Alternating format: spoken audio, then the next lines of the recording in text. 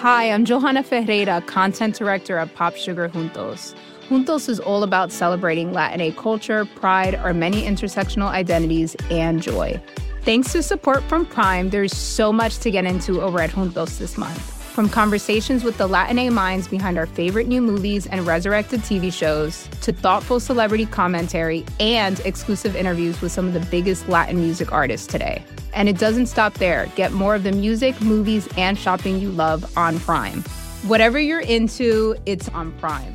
Visit Amazon.com/Prime to get more of whatever you're into, from streaming to shopping. And get all of our latest coverage at popsugar.com/juntos. Con amor, Johanna. From pesos to pounds, euros to yen, Wise can help you manage your money in different currencies. With Wise, you can send money to your cousin in Australia with ease, travel internationally without having to brave an airport currency exchange desk, and take away the guesswork that goes along with converting currencies. Wise lets you send and spend money worldwide at the real-time mid-market exchange rate, all without any hidden fees. Join 16 million customers already using Wise worldwide. To learn more about how a Wise account could work for you, download the app or visit wise.com. That's Wise, WISE.com. Wise.com. The fundamentals of a democratic society are being closed out. The elections now, they're wealth elections. They are elections that allow unlimited money to nullify the votes. And if they can't nullify the votes by sheer money in terms of the candidates who they espouse, they will do it by voter suppression.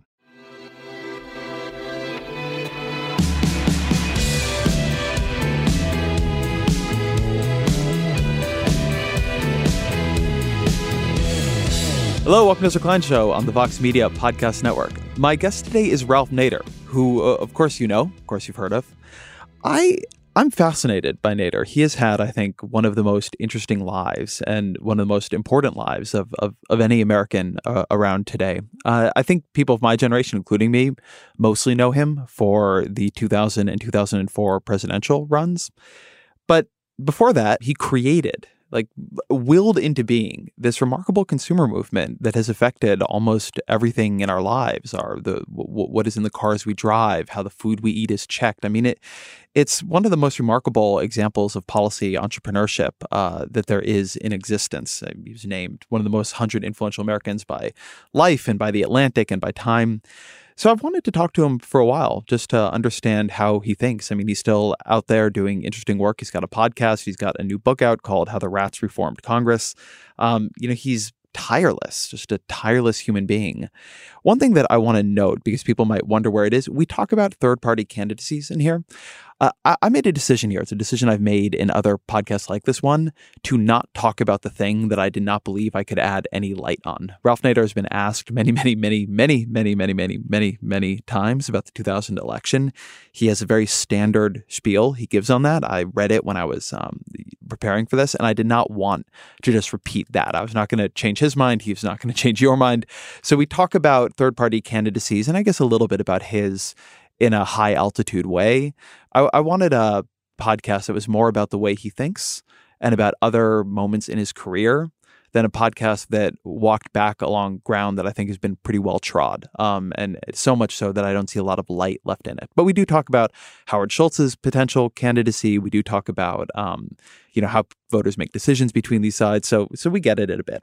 Anyway, I think it's a pretty interesting conversation. It's fascinating to hear the way he thinks about things. And I hope you enjoy it as well. As always, my email is EzraKleinShow@Vox.com. Again, EzraKleinShow@Vox.com. Here's Ralph Nader. Ralph Nader, welcome to the podcast. Thank you. Let me begin here. What does it mean to you to be a citizen? What is the role of a citizen? Well, the role, obviously, is that you're able to vote. I mean, that's the primal obligation in a democracy, although it's minimal engagement. Being a citizen is something that requires an adjective, which is public. Public citizen means you don't just take care of your private life, your family, your kids, but you go into the public arena. You go to town meetings, you go to marches, demonstrations, you go to courtrooms, you go to neighborhood gatherings to deal with issues of the community, issues that, as Thomas Jefferson said, of self-governance things that you can't solve for yourself, and you got to solve together with other people. So it means working at different hierarchies. You got to work at the local, state, national, international level. And there are enough people around, so their particular inclinations, temperaments, and choices will provide more than is necessary, more than the 1% that is ever necessary, reflecting public opinion, to turn public policy around, no matter how powerful the corporations are or the opponents. 1% of the people organized in the congressional districts, for example, representing public opinion, could get Medicare for all, could get living wage for all, could get all the things through Congress because, after all, there are only 535 of them, and we're millions back home, and we know their names. So it's really astonishing to me that people don't know that the phrase of action in a civic democracy is, it's the Congress, people. It's the state legislature. Those are the smallest but most powerful branches of government under our constitutions. In your most recent book, actually, I think it's now your penultimate most recent book. You have you're a rapid book writer. As somebody who's been working on a book for years, I quite admire it. But in one of your recent books, you have a Eugene Debs quote about, he's asked, what has most disappointed you in your time in public life? And he says that the American people could have anything they want if only they would organize to get it. Do you think the absence of the kind of organization you're talking about and that Debs at that point was lamenting, do you think that is something? Yeah, exactly. Because, a democracy is nothing without civic organization. And, we can exercise individually our free speech. But if we don't lock arms together, we cannot confront the ultimate locked arm organization called the global corporation. Because the government is organized, the corporations are organized, and they know why. If we don't organize, they can individuate us. And that's what the consumer merchandising strategy is to individuate our choices, never to talk about cooperative buying as consumers, never to talk about consumer co-ops. It's always individual choices, however ridiculous the choices may be between Pepsi and Coca-Cola, for example, or MasterCard and Visa. The big problem today is lack of civic motivation. And why? Because people think of themselves as individuals, and then they say, well, who am I? I don't have any power. I don't count. I better just pay attention to my private life and try to get by. And that's where the challenge is. The challenge for civic organizers is to show what happens and what has happened in American history in the pursuit of justice when people band together. They band together as workers and unions. So the organized opposition tries to get anti-union laws in and tries to get anti-union law firms in to bust up efforts. And we want to band together as consumers. And guess what? It's very hard to develop communications, consumer to consumer, to band together. And the co-op laws are often not that facilitative. There's virtually no way to band together as small taxpayers against corporate tax escapes, loopholes, tax havens abroad, and their immunities under the tax system. So the issue is civic motivation arises when people think that if they spend their time together, it's going to make a difference. Is there any country or territory that, let's say, is over 30 million people that has a kind of ongoing civic motivation that you're discussing here? Switzerland is probably the first choice here in terms of answering your question. They're organized into cantons. They have a vibrant consumer cooperative economy. In fact, last I checked, two of the largest food co-ops represented almost 50% of food sales. And one of them has a newspaper and affords adult education, sells auto insurance, not just food. They also rotate their elected officials so that the status of an elected official, we would call them politicians, is higher in Switzerland than almost any other country in the world because they rotate. A lot of them come in and out. The Scandinavian countries have a tradition of cooperatives and strong labor unions, so they are more advanced. When you look at the Scandinavian countries, do you think that their particular kinds of successes reflect institutions or cultures and compositions. An objection I often hear people give when I say, oh, look at what they're doing in Scandinavia with flexicurity or whatever it might be is, look, these are small countries. They have very little, on average, diversity, and they have very distinct cultural backgrounds, and that might work in very particular places. I mean, some people point in America to Utah and say, hey, look, that kind of looks like that, a somewhat different political consensus, but very high levels of civic motivation and engagement. But that when you're dealing with a place as broad and big and strange and diverse and disparate as America, you can't get that because it's not something you can will into being through policy. It speaks to something that is deeper in a country's history and its makeup. Well, let's look at it historically, Ezra. In the United States, the strongest co-ops were started by immigrants and the solidarity of immigrants, like the Finns in the upper Midwest and their co-ops. So on that point, you're right.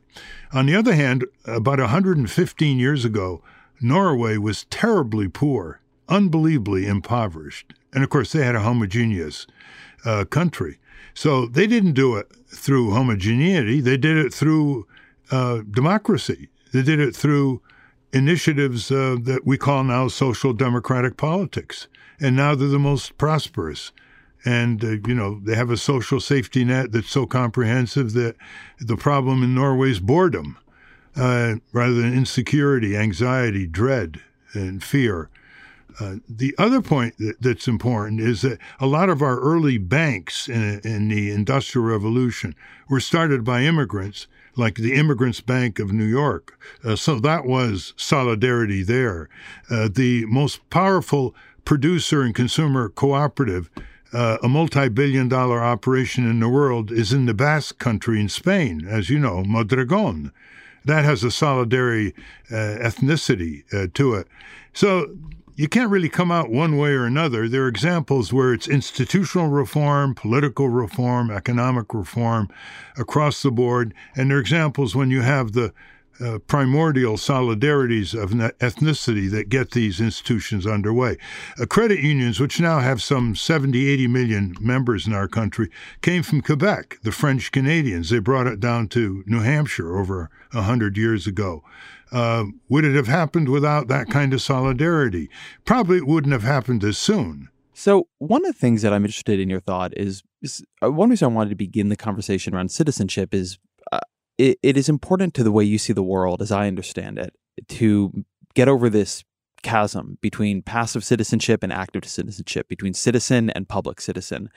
And what's really interesting to me in your work is that you have a similar dynamic around capitalism. If public citizen plays that role in your idea of government, it seems to me that an engaged consumer plays that role in your idea of how capitalism should work. Can you talk a bit about what you think the role of the consumer should be if consumers were motivated? Well, first you start with what's the grounding basis of any democratic society. It's civic activity. It starts with two conversations between citizens and then grows, and then more and more people talk about it. It starts moving into the electoral and political arenas, and it starts moving through the media. And that's one reason, I think, why the civic community's been shut out. That is, one of the indices of a deteriorating democratic society is when they close out from the mass media the civic community. And we've had experience with that. In 2016, we had the greatest congregation of civic thinkers and doers brought together on more issues and redirections in American history at Constitution Hall. 162 presenters, people who really changed America, people who are thinking hard about the distribution of power and justice in our country. And they were completely blacked out, even by public radio and by PBS. It got virtually no coverage. And it was all about Trump in those days. So when it comes to capitalism, you have to have adjectives again. Small business capitalism is a part of a vibrant democracy. I mean, I grew up, my father was a restaurateur. He had a bakery and a delicatessen. He was a capitalist. But corporate capitalism, giant corporate capitalism, is antithetical to democracy. It is inherently concentrated hierarchical power, inherently secretive, inherently transnational, in the sense that it has no allegiance to community or country other than to exploit them and abandon them at will wherever it can find better profits and cheaper labor and more permissive governments. So we do have to make that distinction. I don't think young people today are making those distinctions, because if you just say capitalism, for heaven's sake, I mean, every society known to human beings has markets. And if you have markets, unless they're all government owned, you're going to have capitalism. So the issue is concentration of power. That's why I don't like isms, because you say, well, it's communism, socialism, anarchism, capitalism.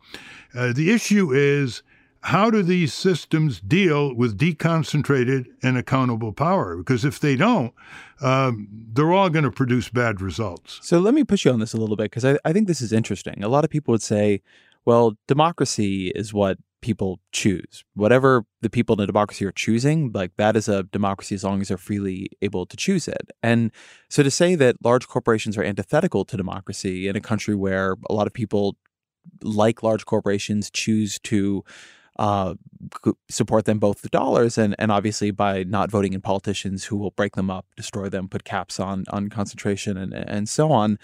What does it mean to say they're antithetical to democracy in that context? Well, in a sense, they can't tolerate clean elections.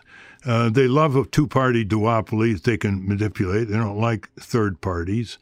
They don't like access to justice in the courts. Look how they're trying to restrict the law of torts, one of our great private freedoms inherited from England, where you don't have to ask permission if you're wrongfully injured. You go to a contingent fee lawyer, and you're supposed to be guaranteed a right of trial by jury. Well, they've been blocking that more and more and more in the last 40, 50 years under this outrageous phrase, tort reform, instead of calling it tort deform. Then the other pillar of freedom is freedom of contract.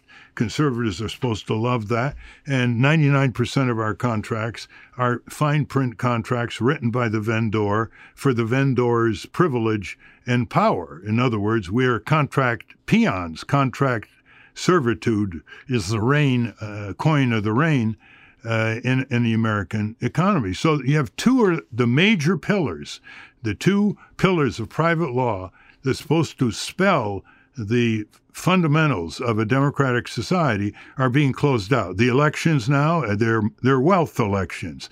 They are elections that allow unlimited money to nullify votes. And if they can't nullify the votes by sheer money in terms of the candidates who they espouse, they will do it by voter suppression. They have their proxies. The politicians are their proxies. And so they do gerrymandering where the politicians pick their voters. Imagine that, instead of the voters picking the politicians. And they block ballot access. I've had a lot of experience in noticing that in a state like Texas, it's more difficult to get on the ballot than in 10 European countries combined, or in Canada. And when you block candidates from getting on the ballot, you're blocking meaningful choice by voters. So it affects the value of the vote as well as the right of a candidate to give voices and choices broader than the two parties dialing for the same commercial dollars. And then it's the military and foreign policy, where these giant corporations profiteer and have a vested interest in war. They have a vested interest in distorted public budgets, where our public works and infrastructure are crumbling for lack of resources to repair, while the money goes to the American empire, blowing up infrastructure and society in countries like Iraq and Libya. Yes, and one can go just on, but notice that these corporations have even stripped their owners of any kind of voice and power. So they're even against one of the pillars of capitalist theory, which is if you own property, you're supposed to have reasonable control over its deployment. Well, they've turned it completely upside down, and the managerial corporate bosses now run the company, and they can do almost anything they want, including Apple buying back $100 billion worth of stock without even asking their owners for permission. Just Tim Cook and one guy presents it. It improves the metrics for their executive compensation, and they get a rubber stamp board of directors say, okay. Let me ask you something about the way you sort of frame this. All these corporations, not to sound too much like Mitt Romney, which is not something I'm usually accused of, are made up at some level of people. Do you think that in the way you see it, that being at the high level of big multinational corporations changes people, or that the corporations sort of have their own incentives and the people sort of end up being part of them? I mean, when I talk to a lot of folks in these worlds, and I've had to do a fair amount of business reporting in my time, it's like they don't tend to like gerrymandering. They tend to be pretty narrowly concerned with their own incentives. I don't think that many of them would say, I'm out here trying to start wars so I can make more missiles. I take the point that in many cases they end up supporting those things or other things that one might find objectionable. But do you find that to be a fact of the psychology of humans inside corporations, or do you find that to be a fact of corporate organizations that end up acting as if they are organisms unto themselves, and the human beings end up just sort of as cogs in the inorganic machine there? Well, you've put it properly. They live two lives. Some of them teach Sunday school. They're kind to their family. They're fairly good neighbors down the street. But once they get into a corporate structure, they're corporatized, which means that the unilateral maniacal obsession of judging all the moves of a corporation by sales, profits, and executive bonuses shape them and control them. And they have to be held responsible because they're not totally powerless in a corporate structure. They can turn it around. That's why if you turn the CEO around on an issue in a big corporation, you can turn the corporation around.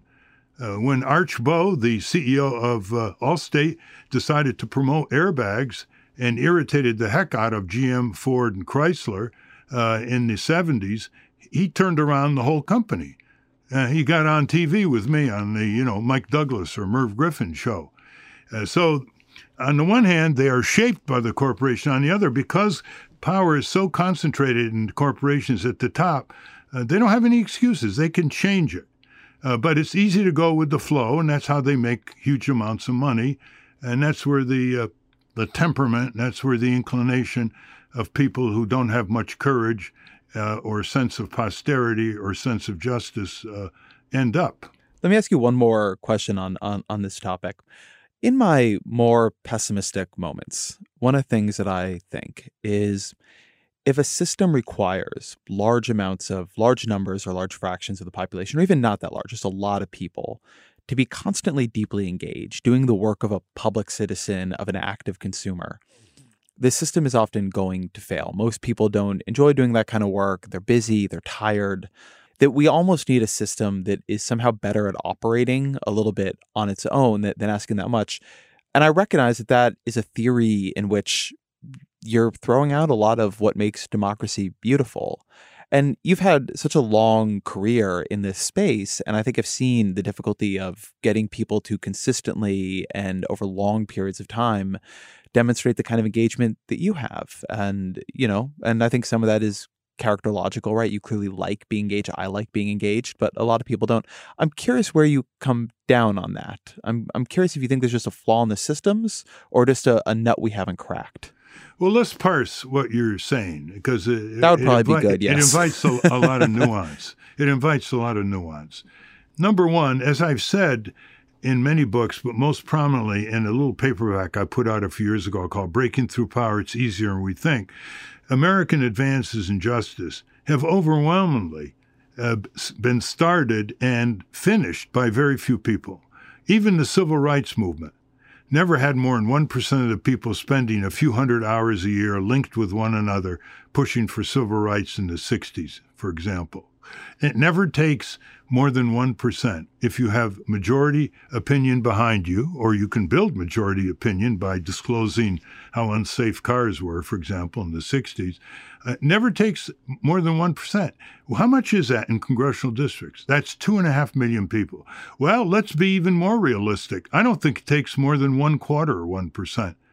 So let's say that's 700,000 people distributed in 435 congressional districts, committed to an interlocking move on Congress, summoning senators and representatives to their own town meetings and agendas, spending $300 to $500 a year. That's about what a hobby goes for, for stamps and coins, and they spend somewhat more for bird watching, and opening up an office or two with 2 or 3 people in every congressional district full time. Now, is that much of an exertion? If you add it all up, Ezra, it doesn't come close in total person hours to what people spend either watching birds or playing serious bridge tournaments.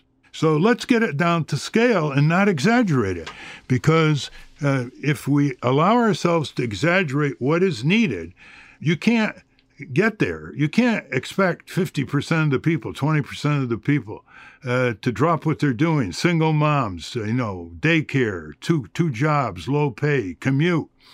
But if you break it down, how many people did it really take to put the environmental issue on the map in 1970? How many people did it take to alert Reagan that Republicans and Democrats wanted him to sit down and negotiate with the Soviets on arms control? It's shockingly small, but they're reflecting public opinion. It's just what Abraham Lincoln said. With public sentiment, you can do almost anything. Without it, it's very, very difficult. Now, go back to our elementary school. Elementary school has as one of its purposes, inadvertent or otherwise, is to raise students into believing how powerless they are. They're not taught any kind of civic engagement with the community, with few exceptions. They're not taught civic skills. I mean, they can be taught freedom of information laws and how to use them at the state or federal level in middle school. In fact, they can be taught tax law, contract law, and tort law, the rudiments of it in high school.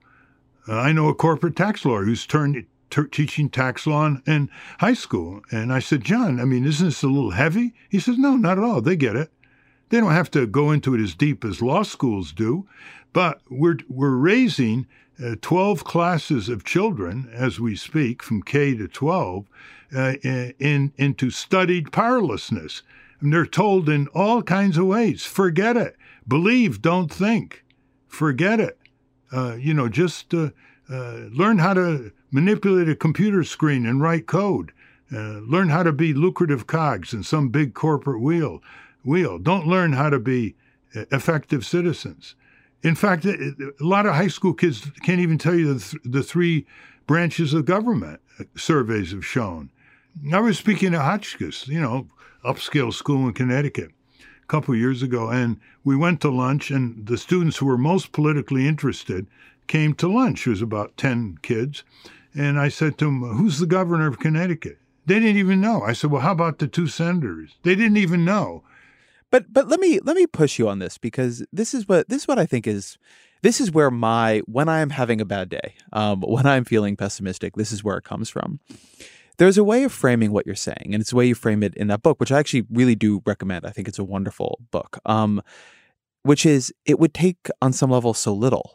You could change so much with so little. But that's always been true. That's why I bring up that Eugene Debs quote, which is from that tome.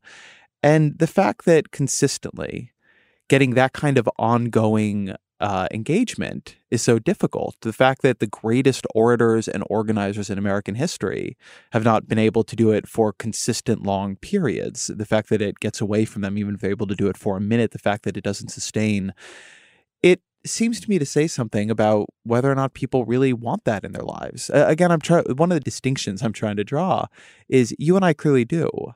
But a lot of people, they just want things to run well. And I don't mean that as a knock on them. It's just it seems true in basically every country. And so it makes me wonder whether or not this is more of a force of political nature than we sometimes want to admit. Before I get to that, 'cause that's an important probe there, we're not talking about people to be engaged on 10 issues, but people have different interests. If you get 1% of people on health care, okay, they don't particularly care about public transit or tax policy, but some people do care about public transit. So there's enough for everybody. So you don't have to overburden people that way. The second is, I would say half the population is so mired in just getting through the day, just trying to deal with illness and accidents and penury and daycare and dealing with each day's tribulations, that they probably don't have time for civic engagement, although they certainly should have time to make a call or two or to vote. But that still leaves half the people. And then the other thing is, and this is something which is, shall we say, beyond our common pay grade, Ezra, there is something about politics that when people think about it, it strains them. It strains their brain, literally. To them, it means controversy. Yeah. It means slander. It means exposing them at a city council meeting, telling them to shut up. It means fear of being sued. It means that they don't know as much about the politician who can sweet talk them and circumvent them. There is almost a mental strain. And to that I say, it takes a lot to learn how to be a skilled bridge player.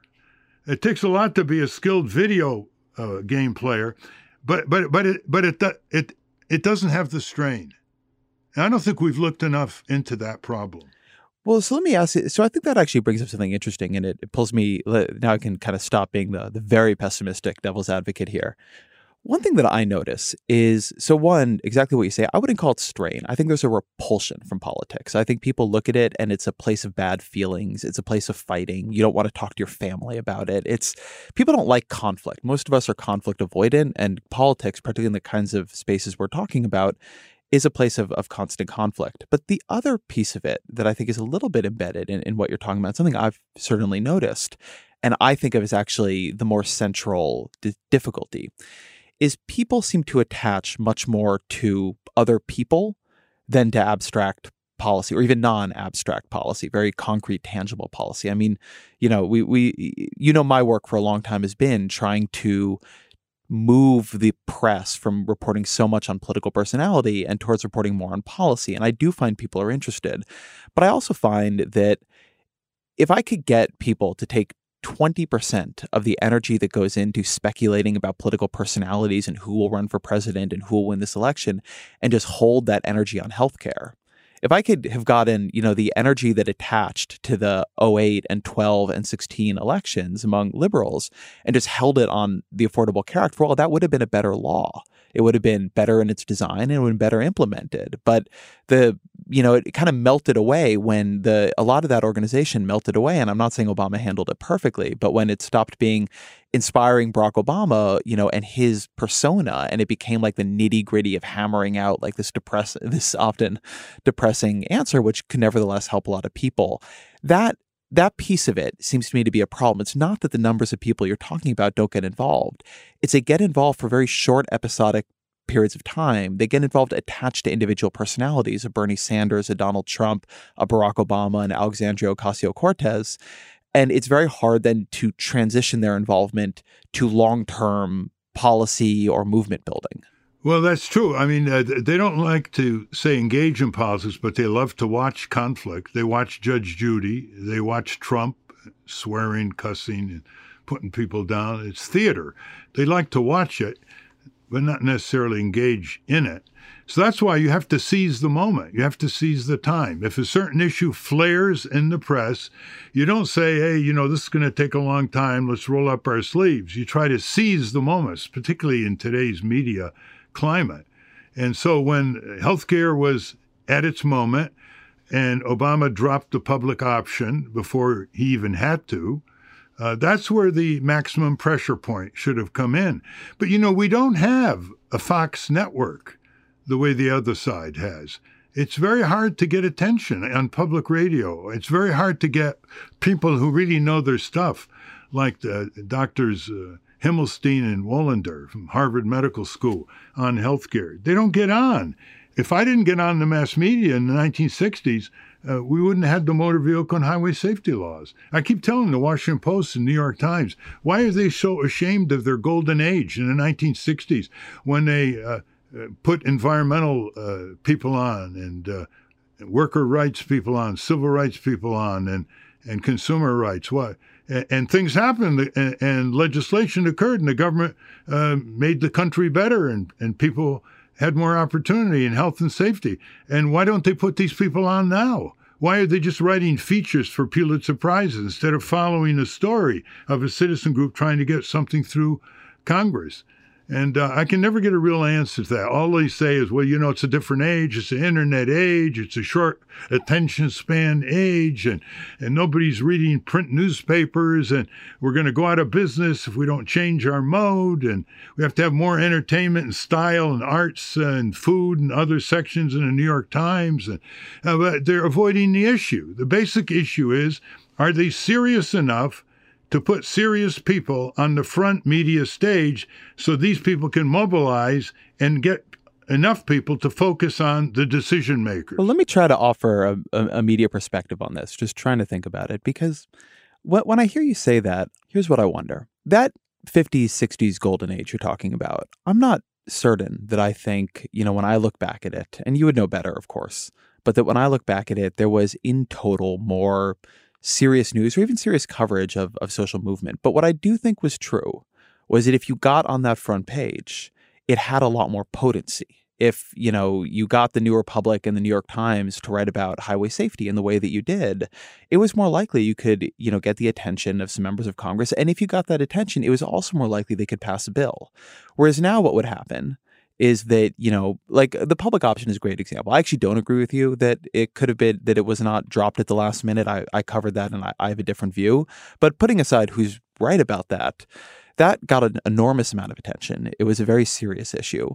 But what happened is it got the attention as serious people got it. And I think of people like Jacob Hacker here, who knows an enormous amount about healthcare, is I believe still Yale, and helped to inject that into the public debate.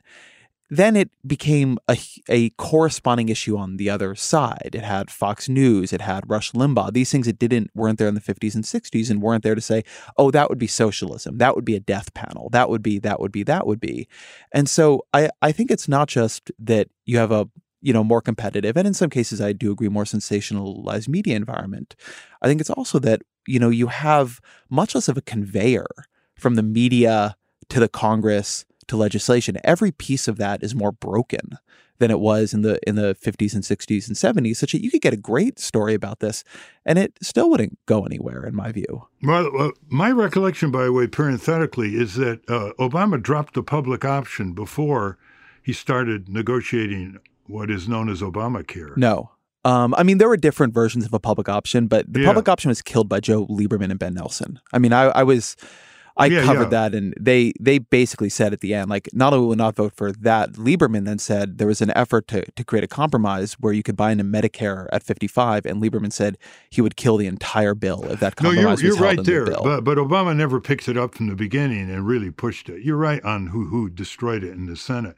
But what you said, Ezra, is accurate but incomplete. Let me give you a fuller picture of the difference between the 60s, 70s, and now.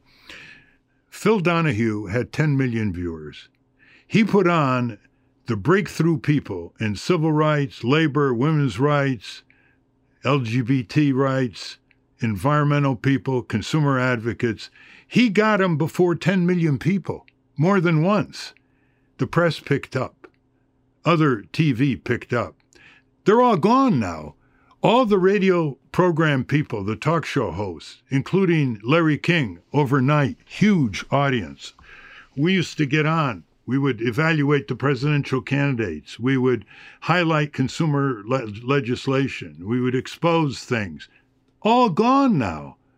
The Jackson Show in L.A., the Williams Show in Boston, radio.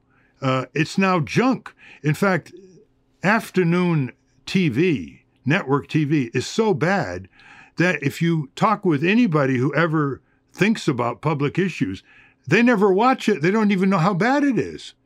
Once in a while, I turn on network TV on Saturday afternoon to see how my property's being used, how the public airways, which we all own as a people, as a commons, which is given free 24/7 to the radio and TV stations. And it's disgraceful. The liberal left has completely abandoned the radio and TV scene to the corporatists, the entertainers, the schlockers, the infomercial people, the rerun endless movie people. And they've just abandoned it. There are 600 cable channels. There isn't one devoted to labor. There isn't one devoted to students. There isn't one devoted to consumer issues. There isn't one devoted to environmental issues. 600 cable channels. The left has just give up on it. So the link between citizen groups, the whole citizen community, where all this stuff starts, all over the country, the link between that and what's left of the media is very tenuous. So there are really a lot of differences. I don't want to idealize the 60s, 70s. We had problem with advertisers, censors, people were afraid of GM. They would never mention a car by make and model if it was being recalled until we broke that taboo. But by comparison, it's night and day. Support for the Gray Area comes from Mint Mobile. When you hear secret sauce, maybe you think of the mysterious ingredient in your favorite burger. Or perhaps it's your grandmother's terrifying meatloaf, which somehow seemed to secrete sauce. But from now on, when you hear secret sauce, I want you to think about Mint Mobile. Their secret is that they only sell wireless service online. That means they can cut the cost of retail stores and pass those savings directly to you. By switching to Mint Mobile, you can get 3 months of premium wireless service for $15 a month. To get this new customer offer and your new 3-month unlimited wireless plan for just $15 a month, you can go to mintmobile.com/gray area. That's mintmobile.com/gray area. You can cut your wireless bill to $15 a month at mintmobile.com/gray area. $45 upfront payment required, equivalent to $15 a month. New customers on first 3-month plan only. Speed slower above 40 gigabytes on unlimited plan. Additional taxes, fees, and restrictions apply. See Mint Mobile for details. Wise is the app that makes using different currencies easy. Need to send dollars to your cousin in Bali fast? Getting paid in another currency and don't want to lose out because of inflated exchange rates? Want travel money without having to slog through the currency exchange kiosk? Then Wise might just be your answer. From pesos to pounds, euros to yen, Wise takes the guesswork out of converting currencies. You can send and spend money worldwide at the real-time mid-market exchange rate with no markups and no hidden fees. In 2023, people sent over $100 billion worldwide with Wise. What's more, over half of those transfers got to their destination in less time than it takes to listen to this ad. Whether you're traveling, sending money abroad, or doing business, let Wise help you manage your money in different currencies with ease. Join 16 million customers already using Wise worldwide. To learn more about how a Wise account could work for you, download the app or visit wise.com. That's Wise, WISE.com, wise.com.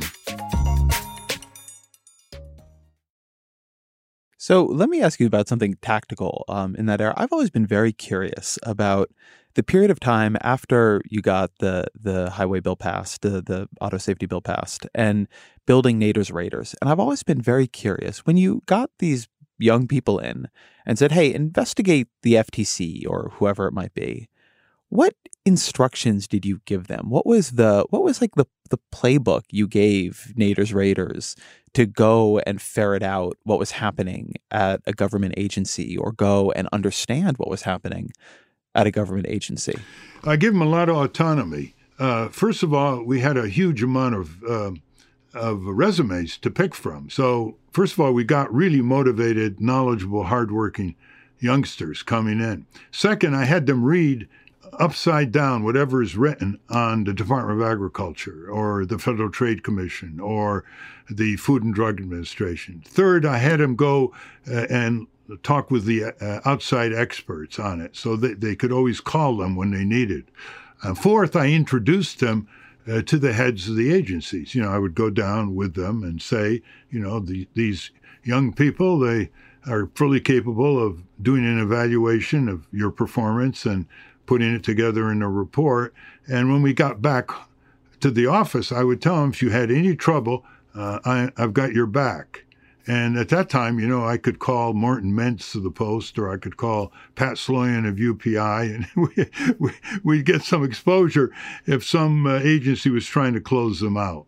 And I gave them a lot of autonomy. Then they knew that they were going to be the authors of the report. It wasn't going to be my name on the book with a footnote or an acknowledgement to Joe or Jane Schmo that they did a lot of work and thank you very much. We made them authors at a very young age, and they knew they'd have a huge step up when at age 23, 24, 25, they're authors of a book which had a substantial circulation and got a lot of media coverage. And so when you looked for these people, what did you look for? I looked for a thirst for justice, a passion for justice. That is, they had to show some fire in the belly, not just some cognitive capabilities. That's one. The second is, were they just out to burnish their resume? At that time, it was a big deal to be a Nader's Raider. Or were they seriously interested in effecting change? Third, did they hog credit? Because they had to work with a group. Or did they know how to share credit? Did they have personal skills? And fourth, and most important, were they going to stay to completion? Because, September comes, they're back at school or they're out. And, we'd be left with one or two members of the task force. And it might not get done on time. So they had to stay with it, like Jim Fallows stayed with it and put the book out on the Savannah River polluters while he was at Harvard undergrad. Or a task force from Miss Porter's school, they stuck with it until they put out the report on the nursing home abuses in America, and they testified for the House and Senate at age 18 and got a lot of mass media. Try that today. And how did you pick up on nursing home abuses as a topic you would want to focus on? How did you get from big picture, national, millions of people are dying in car accidents on the road who maybe don't need to Savannah River pollution or nursing homes? Well, after I, got the Auto and Highway Safety Bill through with help, I didn't want to be a Lone Ranger, and I didn't want to be a single-issue person. And people didn't let me be a single-issue person. They'd flood me with envelopes, sometimes without return addresses, with incriminating materials about a local pollution issue, a company town in North Carolina, a paper mill corporation in Maine, polluting the rivers. And then third, I read a lot. I mean, I was, inherently a broad gauge muckraker from when I was 13 years old. What muck were you raking at 13? I was muckraking the books on the power structure. I read Ida Tarbell on Standard Oil, and I read The Jungle by Upton Sinclair. Trembling with excitement while I was listening to the Yankees radio station WINS. I was dual tasking. Do you think you were an unusual kid? Not that unusual. I didn't have any contacts. I didn't have money when I started out. I don't mean like that. I mean in your personal proclivities. You're reading, muckraking books at 13. I think unusual parents and unusual elder siblings. I was the fourth of four children. I had a great big brother, and he raised us the way my mother and father raised us. And I have incredible memories of very powerful imprints. One day he brought home the Encyclopedia Americana. That was a big deal in those days, all those red-bound volumes, and we were all awed. And he said, "Come here, Ralph." And he pulled out the H, and he went to Hawaii. And he said, "Read this." And it was, page or two. And so I read it. He was about 19, 20. I was 8 years younger. And I read it. And he said, "What'd you think?" I said, "Well, it's interesting that the Hawaiians asked the Marines to come and overthrow their queen." He said, "Do you really believe that?" He said, "Let me give you a little lesson. Don't believe everything you read. The queen was not overthrown by her supporters, by her subordinates, by the people. This was a bunch of plantation owners, sugar, pineapple, who wanted to get rid of the queen and wanted the U.S. Marines there to protect their profits." So how do you forget a lesson like that, Ezra? You see what I mean? So in that way, I was lucky. If you were 13 today, you would have access to so much more information. Anything you could possibly want in the world. It would not be a big deal to get the Encyclopedia Britannica. It would be unbelievably limiting and absurd. Do you think you'd be better or worse informed as a 13-year-old today? The curse of abundance. The fact that they can get any information at their fingertips means they don't ingest information and retain it in their memory and therefore build on it. It's what I call the curse of abundance. When that set of Americana Encyclopedia came, that was scarcity. That was a rarity. That, tripled the number of informed pages in our household. Not that we didn't have many books, but it was that sense that you read them. I mean, I grew up near the first law school in America in Litchfield, Connecticut, before Harvard and Yale Law School got started, and they recreated it, and it's a tourist attraction now. And I went there a few years ago. It was called Tappan Reeve Law School, restored, and they had two large bookcases, and they were all the law books in America virtually. We're on those two large bookcases. Well, now, if you're a law student, you're going to feel that's a pretty precious opportunity to read those books. You tend to retain it. You digest it. Now, you give a youngster a book, it's almost like you're insulting them. Do I have to carry this? One person told me, 14-year-old recently. Do I have to carry this? Is it online? I said, yeah, you do have to carry it. I think about this a lot in the sense of I don't know how to think about the kind of information abundance we have now and whether it will long-term make us a better or worse country. I want to believe it will make us better. And certainly I am someone, Tyler Cowen would call an infovore. I'm someone who, I loved when I found blogs and online reading and journalism and, I used to spend most of my nights in bookstores. I mean, I just like being around books and words. I find it calming. And on the other hand, I can feel the way in which there's so much now that I find it even harder to focus on any one thing. And I've kind of pulled back and read less online and more and more books. And I don't know if that's me just becoming older and crankier or there's really something there. I was thinking about something you said earlier in our conversation about how people are slaves to contracts. And I think that something that you're saying there is that complexity can defeat us. An easy way to defeat people is to make things too complex to find out what's the truth or what you're even really telling them. And I worry that spaces of unbelievable information abundance are also spaces where it's very easy to get people to turn off because it's so overwhelming. It's so impossible to know everything that why try to really know any of it? I think corporate political strategies rely on complexity as a strategy because complexity shrinks the audience that could possibly confront them. This is a big Elizabeth Warren argument. And also that's what jargon is all about. That's what lawyers' jargon is all about. It's like proprietary tools to further the monopoly of the legal profession. The same with the medical profession. So this is a long-standing, far before the internet technique of power structures, is complexity, enormous detail. Look at the tax code. Only a few people can understand it. And I once had lunch with the head of the IRS in the Carter administration, Ezra. That was an interesting thing. And I said, I've been told by people, the insurance part of the tax code is so complex that fewer people understand it than understand Einstein's theory of relativity. What do you think? He said, I think that's right. I said, well, that is why you can't enforce it. He said, yeah, we can't even find the actuaries for expert witnesses because there's so few of them that grasp it, and they're hired by the insurance companies. What do you think of Elizabeth Warren? I think she gets it on corporate power, which is very rare for liberal and progressive candidates. She gets it on Wall Street. She gets fine print contracts, which she calls mice print contracts, full of traps, giving up our rights, even the right to go to court. Contract law is now cannibalizing tort law, the law of wrongful injury.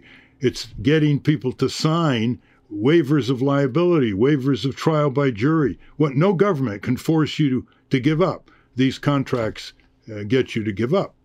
And so I think she gets that. She's fairly weak on military and foreign policy, a little bit because she's afraid of it, and a little bit because she's like Bernie Sanders. She wants to concentrate on corporate power in this country and not diverge into foreign and military issues. And in a way, she's right. And I think that's why Bernie got so far, by the way, in 2016.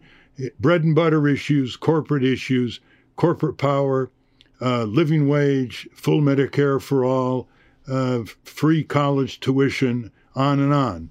And he wasn't distracted by getting embroiled in the Israeli-Palestinian issue, for example.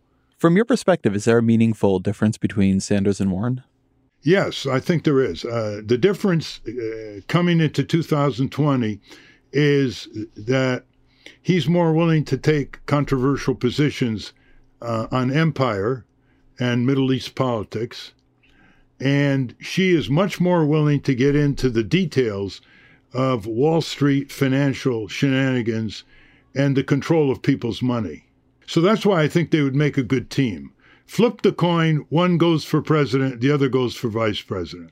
Do you think that their prominence in the Democratic Party, the fact that, there are easily 2 of the 3 or 4 or 5 front runners in 2020, do you think that means the Democratic Party, do you believe the Democratic Party has substantially shifted, has changed since 2000 or 2004, even 2008? It hasn't shifted in terms of its core control by the corporate Democrats who still control the Democratic National Committee, who still control the apparatus at the state level.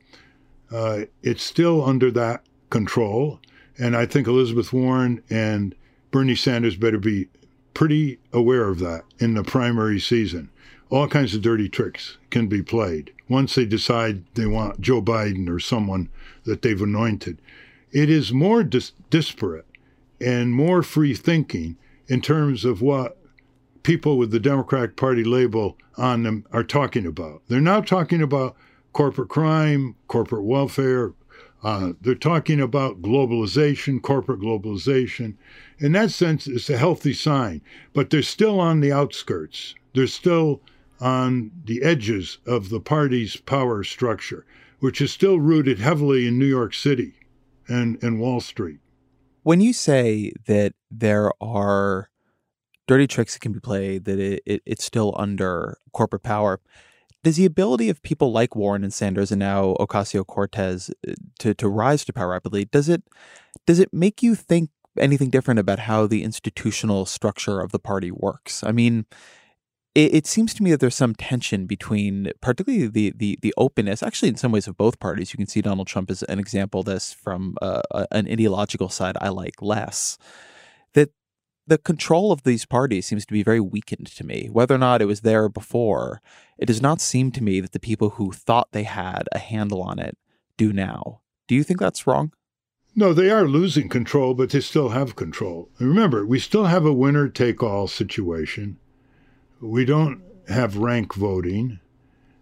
We have an ability, whoever's in charge of the election machinery, say the primary in Nevada, and it's really close between Bernie Sanders and Hillary Clinton, and they count the votes with the pro-union Hillary Clinton counters in a casino, that they can flip it if it's a margin of 2 or 3 points. And that's pretty damaging. Is your view that happened? I would say it's presumptively that is what happened. And I think a lot of that kind of shaving happened in Iowa. And they couldn't do it in New Hampshire, and Bernie won it in a landslide. That's a pretty serious allegation, particularly given that Sanders won more caucus states than he won primary states. And in states where you had this kind of counting and these more informal mechanisms, he in general did better. Well, you see, that's another problem. That's another problem of equitable democracy. It's like the Electoral College. People run to get voters, and they get the voters, and the presidential vote comes down on one side, and then they lose the office to someone who got fewer voters because of the Electoral College. Well, there are a lot of little Electoral College type shenanigans in primary state laws, in ballot access laws, in how votes are counted, and when votes are counted, and which votes are counted, and when they come in from overseas.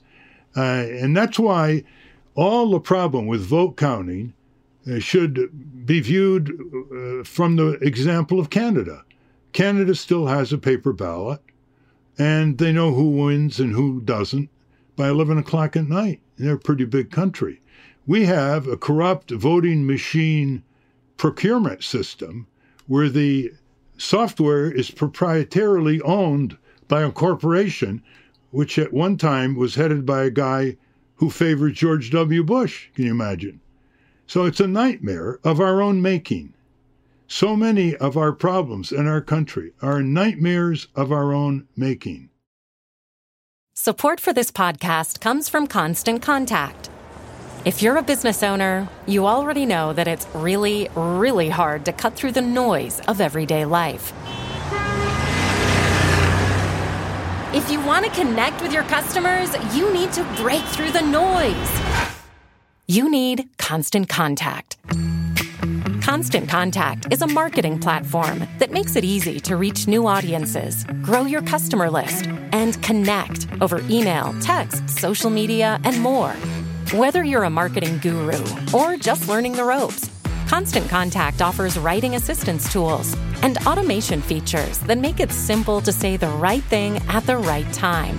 So get going and start growing your business today with a free trial at ConstantContact.com.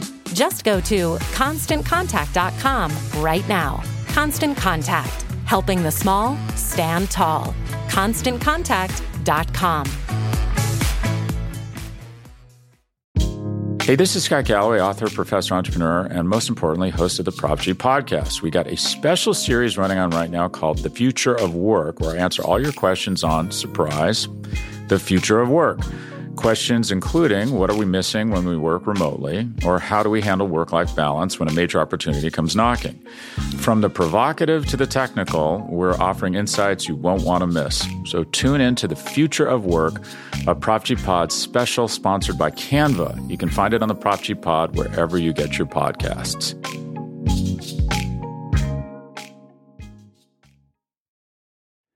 Do you think we're a better country than we were 50 years ago? In some ways, certainly. In terms of entryways, civil rights, civil liberties for people is better. But certainly it's better environmentally, although there are new hazards that keep coming over the horizon. People are eating, if they want to, more nutritious food. They have more nutritious choices, not just tip-top bread in the supermarkets anymore. Access to justice is being restricted. The criminal and justice system is worse, can you believe, than in the 60s and 70s. Look at the mass incarceration rates. Look at going from less than 1 million to several million people in jail in 30 years. So it's mixed. We shouldn't start selecting the bad parts and then becoming pessimistic, or just selecting the good parts and becoming Pollyannish, like a Harvard professor has in recent writings. What do you think of Howard Schultz running as an independent? I think if he sticks to it, because he's a multi-billionaire, he will get regular media. He will be able to get on 50 state ballots. Whether he can stay on is another subject. He will get polls regularly, which means he'll get a chance to start popping up 5, 10, 15% in the polls the way Perot did. However, he's up against a two-party duopoly. Perot got 19 million votes in 1992 and not a single electoral college vote, not one. Shows you the final gateway protection for the two-party duopoly. He can turn it into a three-way race. He will provoke the political bigotry of being called a spoiler by the Democrats. The polls may show he is pulling from liberal Republicans as well as Democrats. So he turns it into a three-way race, and then someone who's a multi-billionaire says, three-way race? What about a four-way race? And Mark Cuban gets in. And then it's off to the races. I must say I predicted this. Years ago, people would say to me, Ralph, is there ever going to be a viable third party? And I said, well, I'd like to see one from grassroots America, but it's more likely that it'll be initiated by a multi-billionaire. And that's what we're going to see from now on, by the way, Ezra, not just 2020. So I'm going to ask you, I will say this up front, 0 questions about 2000 or 2004, just because I think I have nothing new to add to that conversation. But what I want to ask you about here is a slightly more philosophical question. When do you believe people should run for, speaking here of the presidency, but really in anything, inside the party versus try to mount an independent bid? Because I think with Trump and Sanders, there's some clear evidence that the parties can change quite a bit if you're running inside of them. And I think one question people have about Schultz is, why is he running outside? What is he bringing to that needs to happen through the dynamics of an independent bid? What do you think are the conditions under which somebody should run inside the parties, and what are the conditions under which they should run outside? Well, if they look at history, and they don't have a strong foothold inside one of the 2 major parties, they would say, small parties have started most of the justice movements in America inside the electoral arena. The Liberty Party in 1840, anti-slavery, the women's rights to vote party, the populist progressive party, Labor Party, and then 20th century. Almost everything that the 2 parties or one of them picked up as a major issue and implemented came from a third party. And more recently, the Socialist Party of Norman Thomas, it was Social Security, unemployment, compensation, on and on, Medicare. So if you have the historical reference as a motivator, you would have no trouble starting a third party. The only problem is, in the last 30 years, that has changed. That has changed because the 2 parties have become much more rigid and bigoted against challenges from their flank, and the press doesn't cover the third party. Challenges from their flank, you mean challenges from a third party? Yeah, in part because of the presidential debate racket, which is a private company run by 2 parties, and they get the cooperation of the network, so they have exclusive relay of the candidates, and they block access. They have this ridiculous 15% average polling by 5 commercial polling companies owned by mass media companies before a third-party candidate can get on a national debate. It's absurd. But it may be absurd, but listen, in 2000, I spoke to the largest mass audiences of any presidential candidate that year, including Al Gore and George W. Bush. But I only reached 2% of the people I could have reached had I been on just one presidential debate. So it's the extinction impact of third-party presidential candidates by just being kept off the national debates. And because the media knows that, they know they can't win. They cover them less and less. And 95% of the coverage of my campaigns, where I had agendas that were supported by majority polls, like health care and living wage, etc. I wasn't pushing UFOs. I had majoritarian agendas that were off the table on the part of the 2 major parties, the Republican and Democrat. 95% of the coverage was, how's it feel to be a spoiler? Do you think you're a spoiler? Why are you being a spoiler? And I would say, what are you talking about? I'm challenging a spoiled, rotten political system, and you're accusing me of being a spoiler? So one of the things, without to get too much into the spoiler debate, one of the things that seems to me to be part of the reason that debate has gotten more intense, as you put it, is that American politics has gotten closer. I had Frances Lee, who's a great political scientist, on the show a couple of weeks ago, and something she was talking about is that for most of American history, you had a dominant party. For a long time, it was the Republicans, and then it was in the post-Depression and New Deal period, it was the Democrats. And now everything's very knife's edge, and the parties are very polarized. So the idea that somebody could come in from the outside and tip it, when it's so close, it's very easy to tip. And then conversely, the parties are also in a strange way opening up. Again, Donald Trump, I think, is an example of this. Bernie Sanders, to some degree, an example from the other side.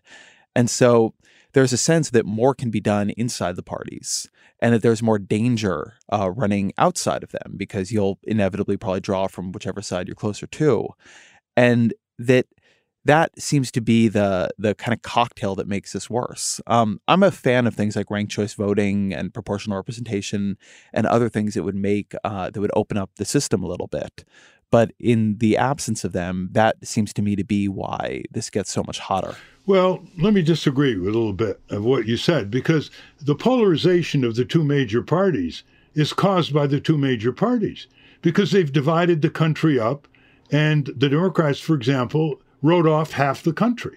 They don't, in the presidential campaigns, they don't campaign in Alabama, Mississippi, Georgia, Texas.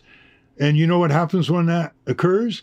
It shrivels the party all the way down to the elected dog catcher, right down to the municipal level. Ben Barnes, the boy wonder of Texas Democratic politics, years ago told me that when the Democrats wrote off Texas, they destroyed the Democratic Party at the congressional level and at the mayoralty level, the governor level, and at the town council level. So they created the red state, blue state polarization. Number two, they decided to campaign on divisive issues like reproductive rights or school prayer or things of that intensity, and they ignored at least 25 areas of convergence and change in this country supported by liberals and conservatives down at the grassroots of America. Look at the polls for a higher minimum wage. Look at the polls for Medicare for all, without even one major party promoting it. Oh, but that's not true that neither party promotes a higher minimum wage. That's on the Democratic agenda in every election I've ever covered. Just recently, for example, the Democratic Party under Obama promised $9.50 in 2008 to occur by 2011. He never touched it. He never talked about it. I know, because I've trying to get everybody from the AFL-CIO to Congressman George Miller to get on with minimum wage, to have hearings on minimum wage, to push the Republicans up against the wall when they controlled the Congress on minimum wage. For Hillary Clinton came in last of a prominent Democrat to sponsor a modest minimum wage of $10.10. If the Democrats made living wage a national issue again and again, front burner, they would not have lost the presidential campaigns. There were 30 million workers at any given time making less in inflation-adjusted wages than they made in 1968. And a lot of those workers didn't see any need to vote because it didn't mean anything to them. Instead, they could have said, workers, you've earned it, you deserve it, go vote for a raise, go vote for a raise. So I'll take the other side of this for a minute. I agree in part on this, I think. I certainly agree that you can have positions that do more for working class people than the Democrats have had, and certainly than the Republicans have had.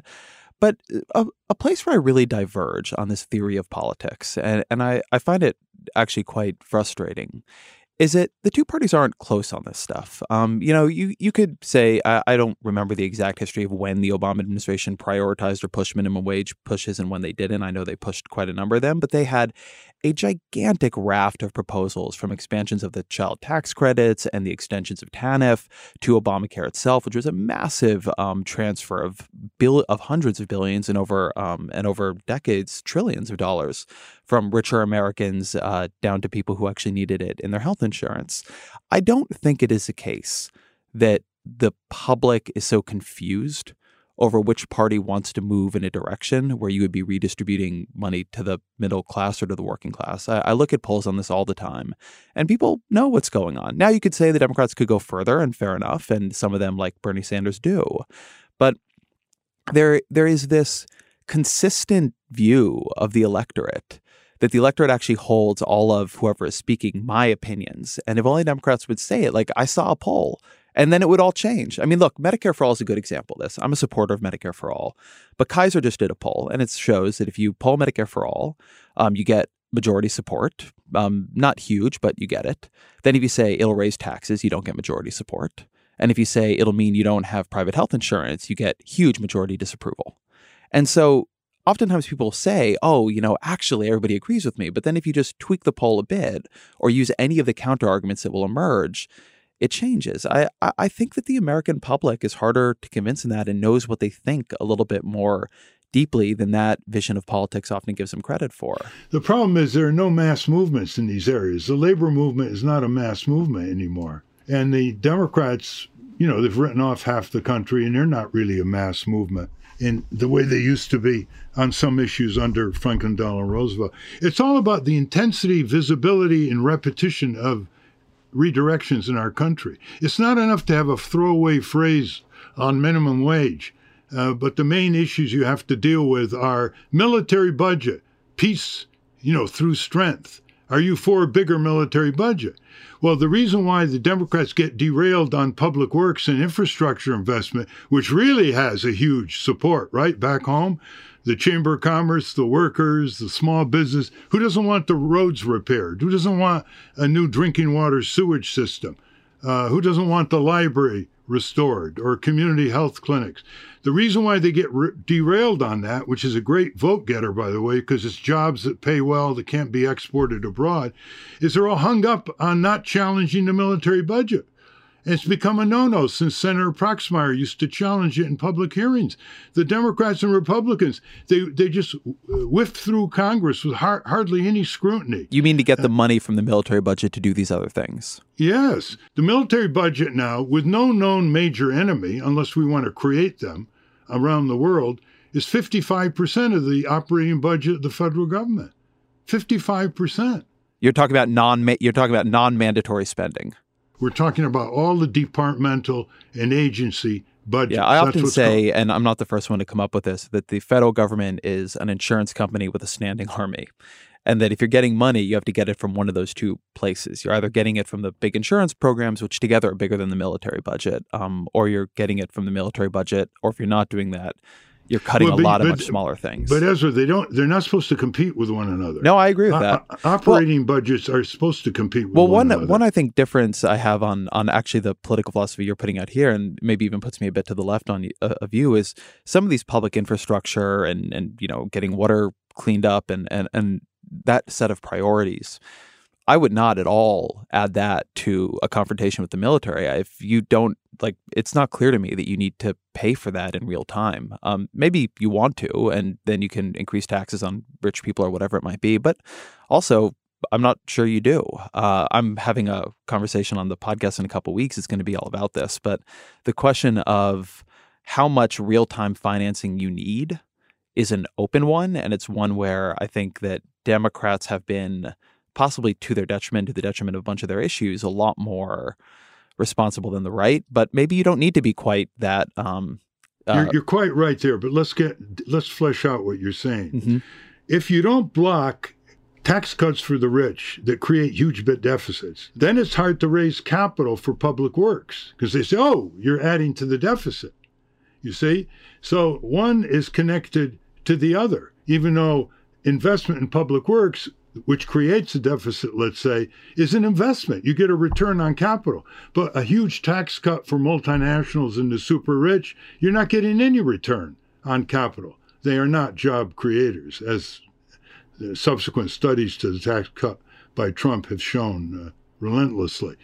And then the other thing, which people don't talk about, is it isn't just a military budget sucking money out of, say, a public works budget. They're sucking engineering talent. They're sucking scientific talent. They're doing what a professor of industrial engineering at Columbia pointed out. They are taking rare technological and scientific research away from the civilian economy. So when New York City put out for bid new subway cars a number of years ago, they didn't get a single bid from a U.S. company. Never mind the U.S. company lost a bid, they didn't even submit a bid. We've lost our civilian technology here because we're so proficient in military technology and all that's associated with it. So there's a lot of aspects here to being a militarized society or a civilized society waging peace. If you could pass any bill, if you had one shot, right? And recognizing bills can become, I don't mean I'd put it all in one bill, but any one policy. What do you think is the one policy that would make the most difference? I don't think there is one policy that would make the most difference. But you only got one. Here's my one policy, since you've provoked me. It would be to shift power from the few to the many in a 10-point program, facilitating labor unions, consumer cooperatives, getting people their own audience network on radio and TV, a few hours a day reverting the public airways to organized media cooperatives, empowering small taxpayers to have standing to sue, to challenge privileged tax escapes by the super rich and the corporations. It's all shift to power. I would have an empowerment agenda in Congress. So, and then the flip side of this, there's a question of what the government should do and maybe what the private sector should undo. Something you've written about in some of your books is the feeling that, or the belief, that too much of American life has been commercialized. What are some spaces where you would carve out more space from commercialization? Well, I think a survival for any democratic society is commercial-free zones. So elections should not be for sale. Government should not be for sale. Childhood should not be for sale. The commercial exploitation of childhood is such that I got a standing ovation once denouncing the electronic child molesters of our children from a extreme evangelical audience. So childhood should not be for sale. There's certain aspects of our environment should not be for sale. For example, we should not corporatize public parks, national forests, etc. I think that the genetic area should not be for sale. So there are certain areas that should be. Public education should not be commercialized, very heavily commercialized now. I believe in public libraries, not libraries part of buildings that have supermarkets and movie houses. Those are the areas that should be commercially free zones. Now, what's happened in the last 50 years is that commercialism has invaded these zones tremendously. When I was growing up, it was unheard of for corporations to direct market to kids, bypassing parental authority and supervision, other than maybe bubble gum. Now it's open season. It's a multi-$100 billion business. They get kids at age 4, 5, 6, 7, 8. They shape their diets. They shape their military toys. They shape cosmetics for girls at age 5. On and on. And then they get them to be participants in violent programming and interactive violent TV. This would be unheard of years ago. They'd be run out of town. So we have commercialized our society in defiance of the wisdom of all organized religions going back over 2,000 years. Every one of them warned their believers against giving too much power to the merchant class. Why? Because the merchant class is a monoculture. It is maniacally focused on profiteering, on enrichment at the expense of all other values. They will trample them, co-opt them, destroy them, degrade them, exploit them. And so it goes back many, many, many hundreds of years. And that's why I say the global corporations all about commercializing everything. They're looking at that $500-600 billion public school budget as an investment opportunity. I mean, there isn't anything they don't want to commercialize. Nothing, not even our genetic inheritance, not even our redwood trees that are 1,800 years old. They'd cut them down in a minute. So I hate then to end the podcast on a commercial note, but the question we always finish on is, what are 3 books you've read that have influenced you that you would recommend to others? And they can also, of course, get them from the library. Well, I think very much of a book that showed how executive pay compensation distorts the whole priorities of these large corporations by leading to trillions of dollars of wasteful stock buybacks to increase the metrics for executive compensation. So I would recommend The CEO Pay Machine by Steve Clifford, who is actually on a number of these corporate compensation committees. I think Michael Lewis has opened up a literary appeal of talking about government public services. I think Alan Hirsch's very clear book called Impeaching the President, Past, Present, and Future is a very educational, nonpartisan paperback that just came out. I think Nassim Nicholas Taleb's book, he's the original author of Black Swan, but he wrote a book called Skin in the Game, where he basically said that people in power will much more likely abuse power if they don't have skin in the game, like politicians and corporate executives and corporate immunities and impunities. I like the more recent book, The Age of Surveillance Capitalism by Shoshana Zuboff, on the impact of the Facebooks and the Googles. And personally, I like my brand new fable called How the Rats Reformed the Congress, because I want to try to make people laugh enough to be serious, laugh themselves seriously into organizing Congress watchdog groups in every congressional district, the 1% of the Congress reflecting public opinion, the 1% of the people reflecting public opinion, organized as a civic hobby, a civic Congress watchdog hobby, to summon the senators and representatives to their periodic town meetings and send them back with their instructions on behalf of the people. And the Rats Reform the Congress.org website gives serious instruction on how to start a Congress Watch local and build it into a decisive impact on issues that are supported by left and right, conservatives and liberals, down where America lives, works, and raises their families. RatsReformCongress.org. Ralph Nader, thank you very much. Thank you, Ezra Klein, for treating subjects in America seriously for a change. Thank you, Mr. Nader, for being here. Thank you to Topher Ruth at UC Berkeley, to Jeff Geld, Vox Media, Julian Weinberger, my producer.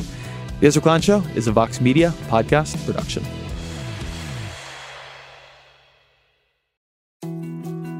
More to-dos, less time, and an infinite number of tools to keep track of.